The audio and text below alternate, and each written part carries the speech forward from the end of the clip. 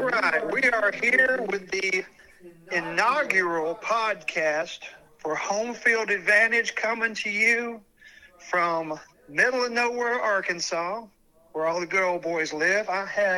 This is Big Mo on the line here, and I have Action Jackson with me. You there, Action? It's good to be with you, Mo. It's been a long time coming. All right. Well, Jackson, can you give the fans a little preview about what we're trying to give for them this season? Obviously, we've got some Hog fans tuned in here, and probably want to know what our rundown is going to be on this podcast. Well, it's pretty simple. It's a live podcast.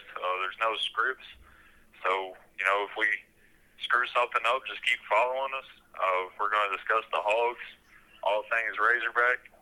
We're up for a big season this year, and just look forward to talking over with you, man. All right. Well, I sure hope so. Well, I'm glad you point out we might screw something up, because that will certainly happen. But we're just going to roll with the punches, and just like the Hogs, hey, you have a bad game, you just pick it up next week, right? But actually, I think we've got the opposite this week, don't we? Starting off with Arkansas football, how about those Hogs beating a ranked team at home for the first time since 1979, is it? 1974. I mean, safe to say neither one of us were even born. Yes. I think our parents might have actually been just out of high school. So, great win for the Hogs. I mean, what a way to start a season where, we had some really high expectations. Oh yeah, I totally agree. It's refreshing to see, big expectations finally come through. And, I'm always a little queasy. I'm not as confident as you are in some of these big games. But I tell you, the boys came to play, and frankly, Reynolds Stadium lived up to the name of this podcast, starting with that early turnover we got, or actually gave up to Cincinnati, where it was looking like it might be a long day from the get-go. Could you take us there, Action, and kind of give us your thoughts on how that went down? Well, in the first quarter, we came out, we looked a little lethargic on offense, and we punted and managed this. I was like, well, here we go again. As Arkansas fans, we've become known as somebody that is prone to letdowns. And then Cincinnati goes on, an extremely long, drawn-out, methodical drive that gets deep into Arkansas territory until with 7 minutes and 33 seconds left on the clock, a transfer from, God forbid, but a transfer from LSU named Dwight McGlothern comes up with an interception. Interception, Big Mo, and changes the momentum of the game in the early goings, returns it to the 29-yard line. And then wouldn't you know it, 3 plays later, KJ Jefferson, who I think is underrated as a early season, he should be in at least the top 15 for the Heisman, runs it in from 15 yards out to put Arkansas on the board, and just completely changed the Mo right off the bat in the first quarter. And we went on to an early 14-0 lead. Got kind of hairy in the second half, but Arkansas ended up coming up out on top. I think you already mentioned it. We're definitely going to compete. We're going to be disciplined. We're going to play tough, and kind of want to know your thoughts. Maybe an offensive player of the game, or what you thought as you were no doubt viewing the game yourself. Well, I think KJ Jefferson really showed up to play. The stats certainly don't pop off the page at you. Only 226 yards passing. Of course, he did some of it with his legs, about 60 yards running. But it's when he made the plays that counted. He made several key third down conversions, and late in the game when Cincinnati was trying to get back into it, he consistently shut the door with precision passes and kept the chains moving. I'm very impressed with his ability to protect the ball in this game. And I feel like he's playing with a little bit of a chip on his shoulder after not being named in any of the preseason All-SEC teams, even though he finished second in quarterback rating last year for all SEC quarterbacks. Definitely a tragedy. Definitely a travesty. I don't know who makes those polls, but they are definitely not us. I think we might actually. Yeah. Oh, I think it might actually be a good thing because it seems like he's using it as a motivator action. That's right. 8 of 16 on third down. I mean, you can't ask for much better out of your quarterback. He was responsible for three touchdowns through the air and one on the ground. So I mean, I think KJ definitely lived up to the billing, and I think he's got a bright season ahead of him. A stat to point out too about playing discipline, Big Mo, is last year when we started out against Rice, we had 13 penalties in that game, and I just want to point out we played so disciplined Saturday. We had 7 total penalties in the game. Wow. And that was discipline. That was a big stat at the game for me. And oh yeah. Do you have an offensive standout other than KJ to throw out? KJ would be my one for this game. I think he was really, everybody contributed to the offense, but I feel like he was really the one that kept the wheels on and kept us moving in the right direction, where in the past, we've kind of struggled with at the quarterback position, before KJ, and avoiding turnovers and making critical conversions. And his ability to do that on Saturday was really the difference maker for me. Now, obviously, it takes two sides of the ball to win the game. So Action, did you find anybody on defense that you thought looked good? Well, I think some of the transfer guys that came in, really showed why they're at Arkansas and not playing for any other university in the country. But my defensive player of the game is going to be our standout at linebacker, Bumper Pool. Opened the season with 14 tackles, and I just think he played remarkable at the linebacker position. And another key turning point in the game. Once again, Cincinnati's driving late in the game, and something else that changed the Big Mo, you talk about changing momentum. Another transfer, Jordan Dominic, forces a fumble. Cincinnati's driving, promise again, late in the game on the line. He forces a fumble. 2 plays later, KJ finds Trey Knox for a 32-yard touchdown and pretty much ices the game away. After that, we were able to get in our 4-minute offense at the end, and but it once again was the defense that changed the momentum. And yes, you always hear that the good teams don't always win pretty, and I think that Arkansas is a very good team. I think we lost some key guys on defense, so we got to work on some things. But you see your biggest improvement between game 1 and game 2, so we'll see what they have going forward. Oh yeah, but that would be my defensive player of the game, Bumper Pool, and the 14 tackles for sure. Bumper Pool, I definitely can't argue with that. That's a whole bunch of tackles at any level, especially at the college level. But I think we alluded to it before that one of the most critical parts of the game was when Cincinnati had 1st and goal from the 3 after recovering that fumble. And the defense bowed up with a lot of help, of course, from the fans, and held them out of the end zone, kept them off the scoreboard, and allowed, and basically, like you said, just a big shift in momentum there. Obviously, we were helped by some penalties from Cincinnati, but part of that's on defense. When you get false starts, a lot of that's because the Cincinnati players knew we had our ears pinned back. We had some strong guys up front, defensive line playing well, that they had to prepare for, and sometimes you get a little jumpy when you know that guy is coming aggressively at you. So, and of course, another part of that, maybe equally big is the noise factor. Couldn't hear that snap count necessarily. I think the noise definitely contributed to the delay of game penalty that moved him back another 5 yards. So huge part of the game.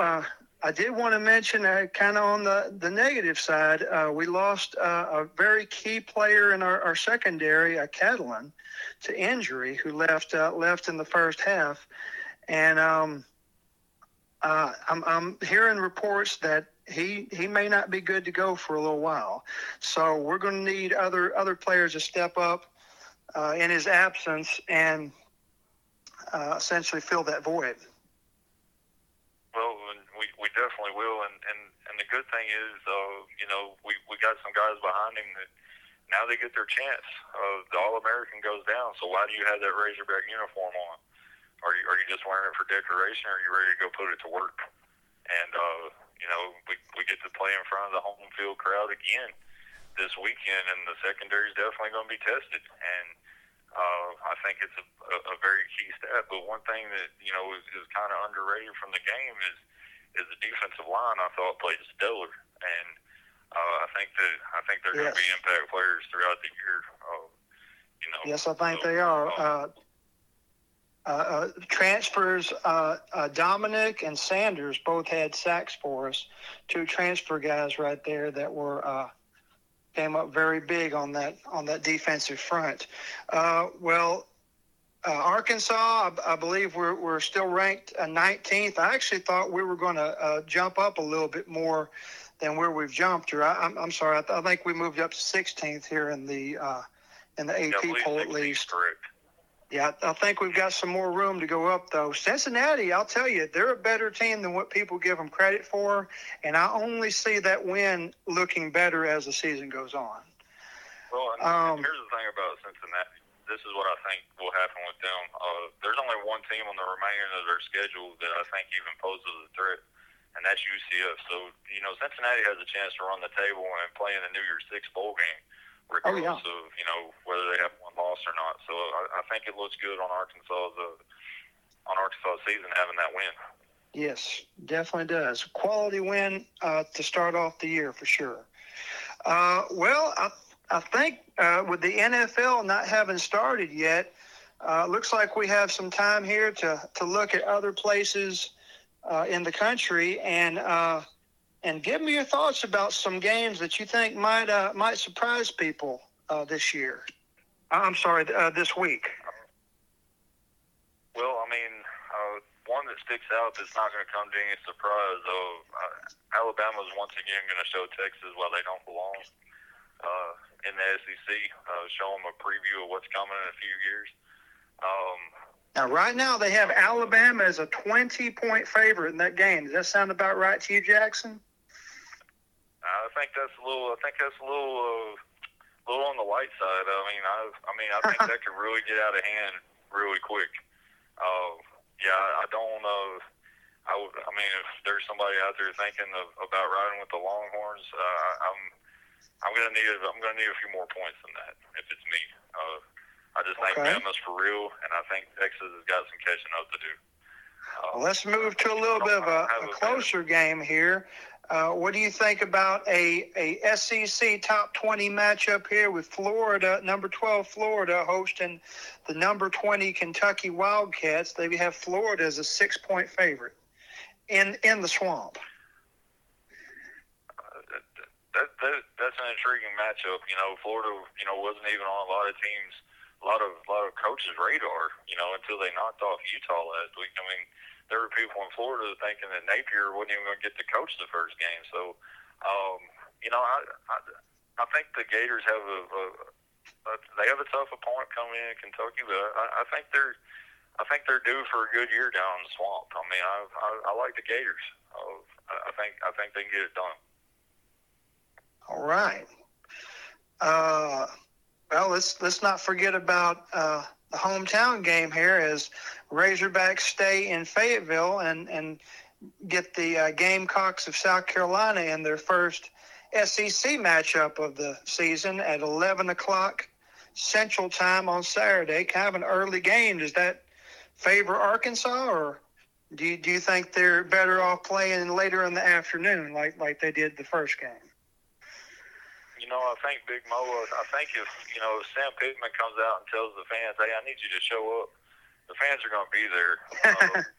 These early games always make me sweat being a Razorback fan, but I just think that running game of ours is so potent that I just think we have the ability to come out in this game, set the tone early, and then just rely on our defense to carry us home. I actually like the Hogs. I'm gonna go out on a limb here, and I'm gonna say I like the Hogs 38-21 over South Carolina this weekend. All right. Well, that means you're telling me that you like them to beat the spread because they're 8-point favorites right now in Vegas. So you're project. I think what is that? 17 point win, 38-21. Did you say, Jackson? 38-21. Yeah, that's so. Last week I said 34-20. It came out of 31-24, so I wasn't too far off. So you were not too far off. I'm gonna go with my first mind. I'm gonna go with my first mind at 38-21. All right. Well, you heard it here first, ladies and gentlemen. Go get your hog tickets at the local Saracen or wherever you do business. Action Jackson says it's a good bet for you. Absolutely. Let's see what else we got on here. I would say another SEC team which is facing a non-conference team not a non-conference team anymore, or at least not in football now that they moved to the ACC. Tennessee goes to Pittsburgh, and Tennessee is actually favored on the road, even though Pittsburgh is the higher-ranked team. It's a 6.5-point advantage to Tennessee. That game's on ABC at 2:30 on Saturday. What do you make of that, Jackson? Man, I'm not real high on the Vols. You know how our blood boils when we hear the Vols and Rocky Top and everything, but it's hard to go against the SEC when they play out of conference competition. So I'm gonna have to go with good old Rocky Top this week at a very difficult place to play in Pittsburgh. Well, it's hard to go, like you said, it's hard to go against SEC teams. I think Pittsburgh is a strong team, but I have to question how good of a quarterback play they could have after they lost Kenny Pickett, being one of the top quarterbacks taken in the draft last year. I don't know how Pittsburgh can retool that quick. Maybe I'm not giving enough credit, but I'm with you on liking the chances of Tennessee to go in there and pull out what's, at least on paper, going to be an upset. Other places around the SEC, it's looking like we have... how the fans enjoy our 2-minute warning section, because... the 2-minute warning is coming up too. I got one more before the 2-minute. One more for probably some local interest here. We have Ole Miss actually playing another Arkansas team, but not the two that you would usually think. Actually, Central Arkansas will be in Oxford this week, facing Ole Miss. We don't have a line on that, but I think it's safe to say it's very heavily in favor of Ole Miss. Do you give the Bears of Central Arkansas any chance in that game? Well, those UCA Bears, they always come out and represent the state very well. I just don't think that this is the one that they're going to be on upset alert. I think Ole Miss handles them well and proves why Lane Kiffin has that job. So I don't think they're on any kind of upset alert. Okay. Well, now is there one last game before we move on to our 2-minute warning section? Is there any upset out there that you feel is just lurking and waiting to happen? Anything that the fans should be... Now, of course, I guess I can't let you go without getting your opinion on a huge in-state rivalry that maybe not many people are talking about like they should be. Iowa State plays at Iowa. And even though neither team is ranked, I think we would be fools to underestimate these two programs. They have the Hawkeyes as 3.5-point favorites at home. Is there any chance that the Cyclones come in there and do a little damage? I think there's a cyclone. I think there's a cyclone on the horizon for the Hawkeyes. I think that Iowa State could beat them up this time around. I know they're replacing a quarterback as well. He wasn't drafted as high, but I mean, I think that game is just always so intriguing, and I'm going to have to ride with the Cyclones. Right. I didn't take your upset special, did I? But I am no, I haven't heard an upset special of this week.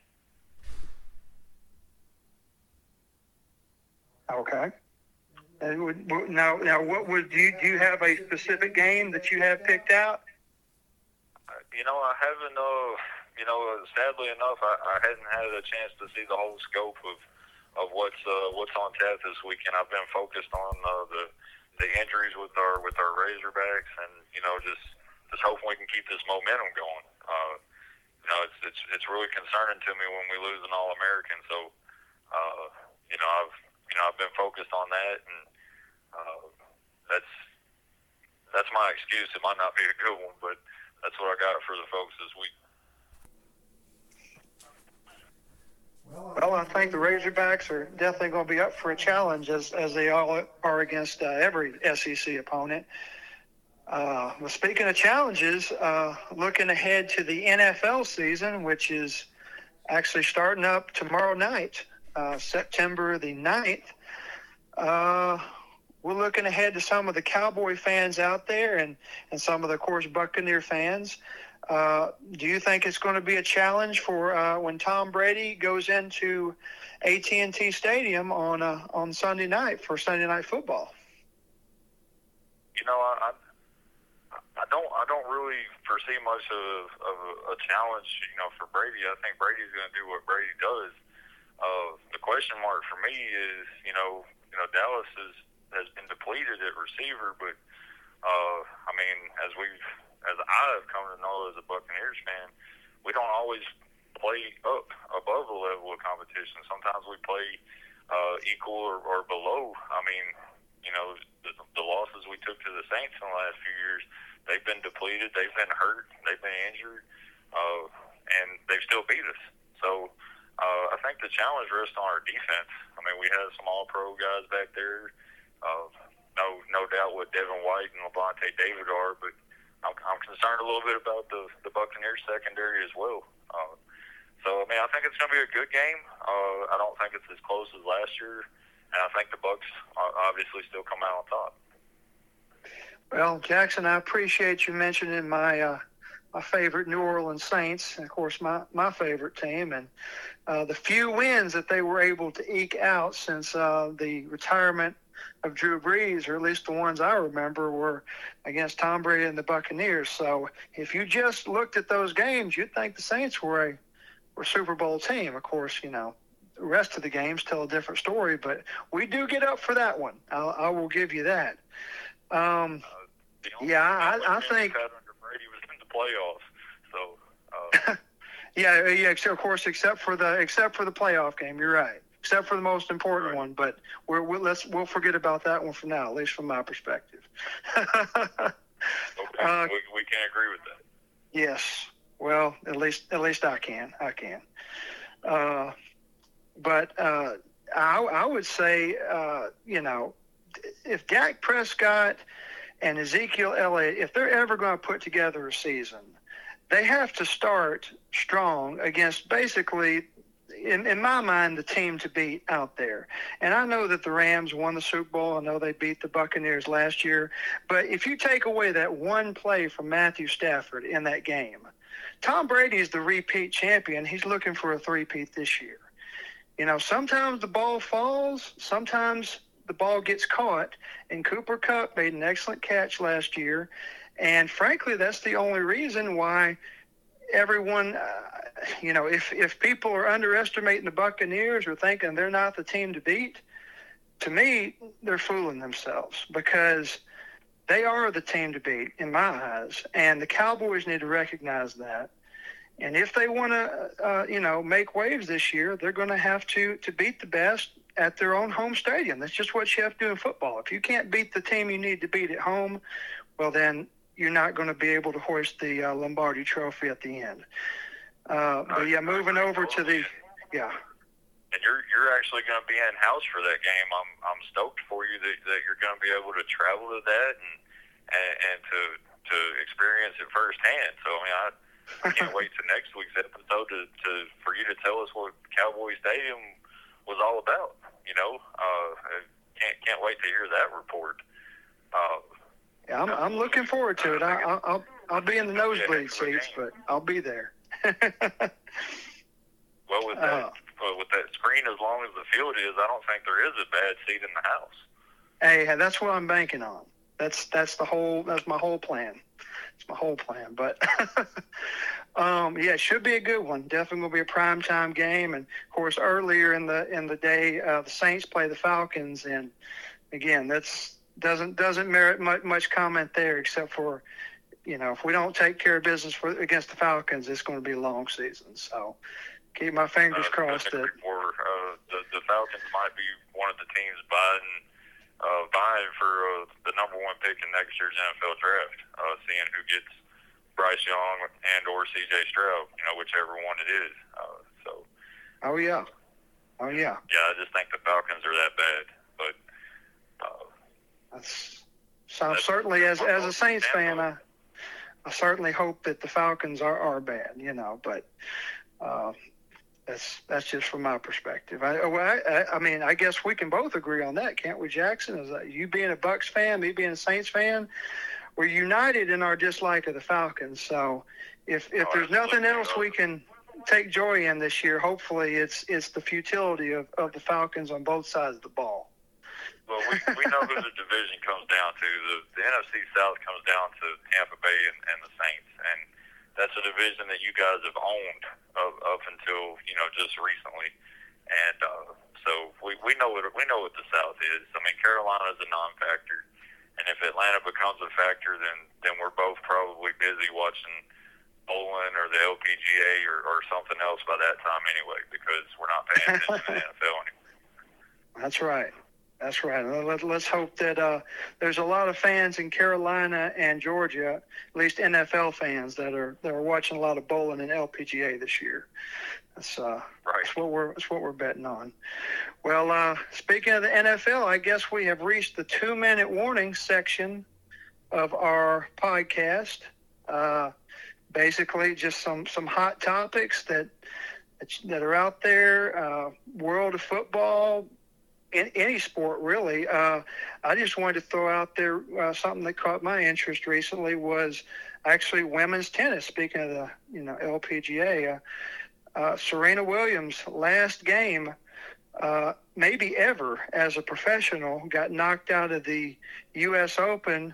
There's an argument out there, even though she came up, one Grand Slam short of the all-time record, which was held by a court of Australia, that she might be the best ever. Any thoughts on that, Jackson? Oh, I mean, definitely the best of our lifetime that I can go back on. I mean, I think she's been great for women's sports overall. I mean, there's little girls all around the world that idolize Serena Williams, and I think once you reach that stage where every household you're in the mind of a young person, I think you reach that iconic stage, and I think that's where Serena Williams is, in my opinion. I have to agree with that. I think the degree of difficulty she's faced is much greater than what it was in the mid-'70s, 80s. Taking nothing away from those athletes, it's just a different level of competition now. And 23 Grand Slams, in my mind, is more in this era is more valuable than 24 in the 70s when you're playing against amateurs, and a lot of times the top players wouldn't even make it to Grand Slams. In Australia, for example, you wouldn't have all the American players there, and vice versa when it was in America. So, not taking anything away from the previous champions, but and maybe I am a little biased being an American too, but Serena Williams, I think she's got the crown right now, and she can feel good about that in her retirement, if that is what she does. Now, we know with Tom Brady that retirement can be temporary sometimes. So I wouldn't rule out a comeback, even though she's 41, because you look, in South Florida there, or Central Florida, and you have an even older man playing a much more contact sport. So, right. So, absolutely. Well, all right. Well, go ahead. Well, I was going to say that, I know we're both big golf fans, and I just want to give some props to Rory McIlroy for being the 2022 FedEx Cup champion. Oh yes. Kind of, revamping his career, and I also want to say that you want to talk about tough jobs. You have your waste management job where you're hauling trash and digging in the sewer. Let me tell you about a tough job. How about being Brian Kelly at LSU? I mean, he. Oh, I can't. Hey, we have to now. We've now reached the overtime section of our podcast, and we cannot leave this podcast without talking about the $18 million LSU paid to lose to Florida State on opening weekend. So, please elaborate. We get through a podcast without bashing on LSU. I mean, I don't know. They claim he's the savior. They want to pay him all this money. He couldn't get it done in the big games at Notre Dame. He's in the recruiting mecca of the South. I mean, if you can't coach at LSU, you can't coach anywhere. So, I think he's going to be 3 and out. I think he's going to coach 3 years there, and LSU is going to put him out. They put out their son, their native-born son, Ed Orgeron. They put him out and sent him out on a rail. So they'll do the same thing to Brian Kelly if he doesn't get some things figured out real quick. Well, the LSU also let a pretty good coach that now coaches the Crimson Tide also walk out their doors too. So it would not be the first time that LSU has let coaching talent escape their grasp. Absolutely. But yeah, it's going to be a tall task for him because the expectations are high for LSU. But frankly, there's only so much room at the trough in the SEC West. And the way I'm saying it is, I think the Hogs actually have their shoulders squarely in the place LSU used to be at, and LSU might be the hog at the back trying to get whatever's dropped out after we get done eating, if you know what I mean. I couldn't agree more. I think we got to deal with that pesky elephant that keeps sticking his trunk over in there and stealing everybody else's portion. But I think we have something for Alabama here in a few weeks. Let's see how we do in the next few weeks. We don't want to look too far ahead, but Bobby Petrino's coming to town, and that's somebody that I think he's going to get a warm welcome, and then he's going to get a swift kick in the butt, and we're going to send him right back down the road just like we did before. So I think he's I really think we're in for a special season, Big Mo, something that frankly we've never seen, and I don't want to step out on a limb and say we're going to go undefeated, but I just think it's going to be a special year for Razorback fans, for Razorback Nation, for KJ Jefferson. Some of these other guys that people don't know their names. I think Malik Hornsby is due for a good year. I think Jaden Hazelwood made the right move leaving Oklahoma and coming and joining what's going on at Arkansas. And me and you talked about this when we found out Sam Pittman was going to be hired, that he was going to build something at Arkansas that may not be surmounted again. And I think he's done a fantastic job as the head hog. Oh, I agree. I agree. Sam Pittman is the coach that we've been looking for. For my entire lifetime, I would already elevate him above Houston Nutt. Houston Nutt did some very good things at Arkansas, but to me, Sam Pittman has a chance to do what Houston Nutt was never able to do, which is win the big games. And that's how, when you get to the point that we're at now, your team is going to be defined, is how do you do when you face the Floridas, the Georgias, the Alabamas, the big games, and of course the LSUs, the big games that you need to put you over that hump. And of course, with the playoff expanding now, the opportunity is even greater. Looking 2, 3, maybe 4 years down the road, if we can just get into the top 12, well, then we're a few big games away from hoisting that trophy for the first time in a very long time. So, right. I totally agree with you. Sam Pittman, to me, I believe he is the coach that can get us there. And, I couldn't be happier with him. I feel like he's got us on the right track. And I just feel like the players, the fans, everyone has confidence in him. And there's a level of comfort that we've been looking for a long time. And I couldn't have said it better myself. And just to point out about Coach Pittman, I think he did some growing from last year to this year, because there were a lot of times in last Saturday's game against Cincinnati where 4th and 1 at the 50, 4th and short, at the 48-yard line, and Sam punts and puts it on the defense, plays the field position game, didn't try to put us in a bad position, and I think that shows his growth from last year.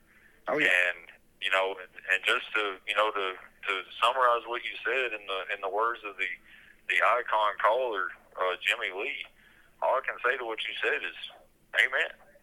Amen. Amen. Well, that's probably a good place to leave it. I think we've definitely given the listeners their money's worth in this inaugural episode of the Home Field Advantage. Action Jackson, thanks a lot for all your insights. Much appreciated, as always. And I look forward to doing this again, same time next week.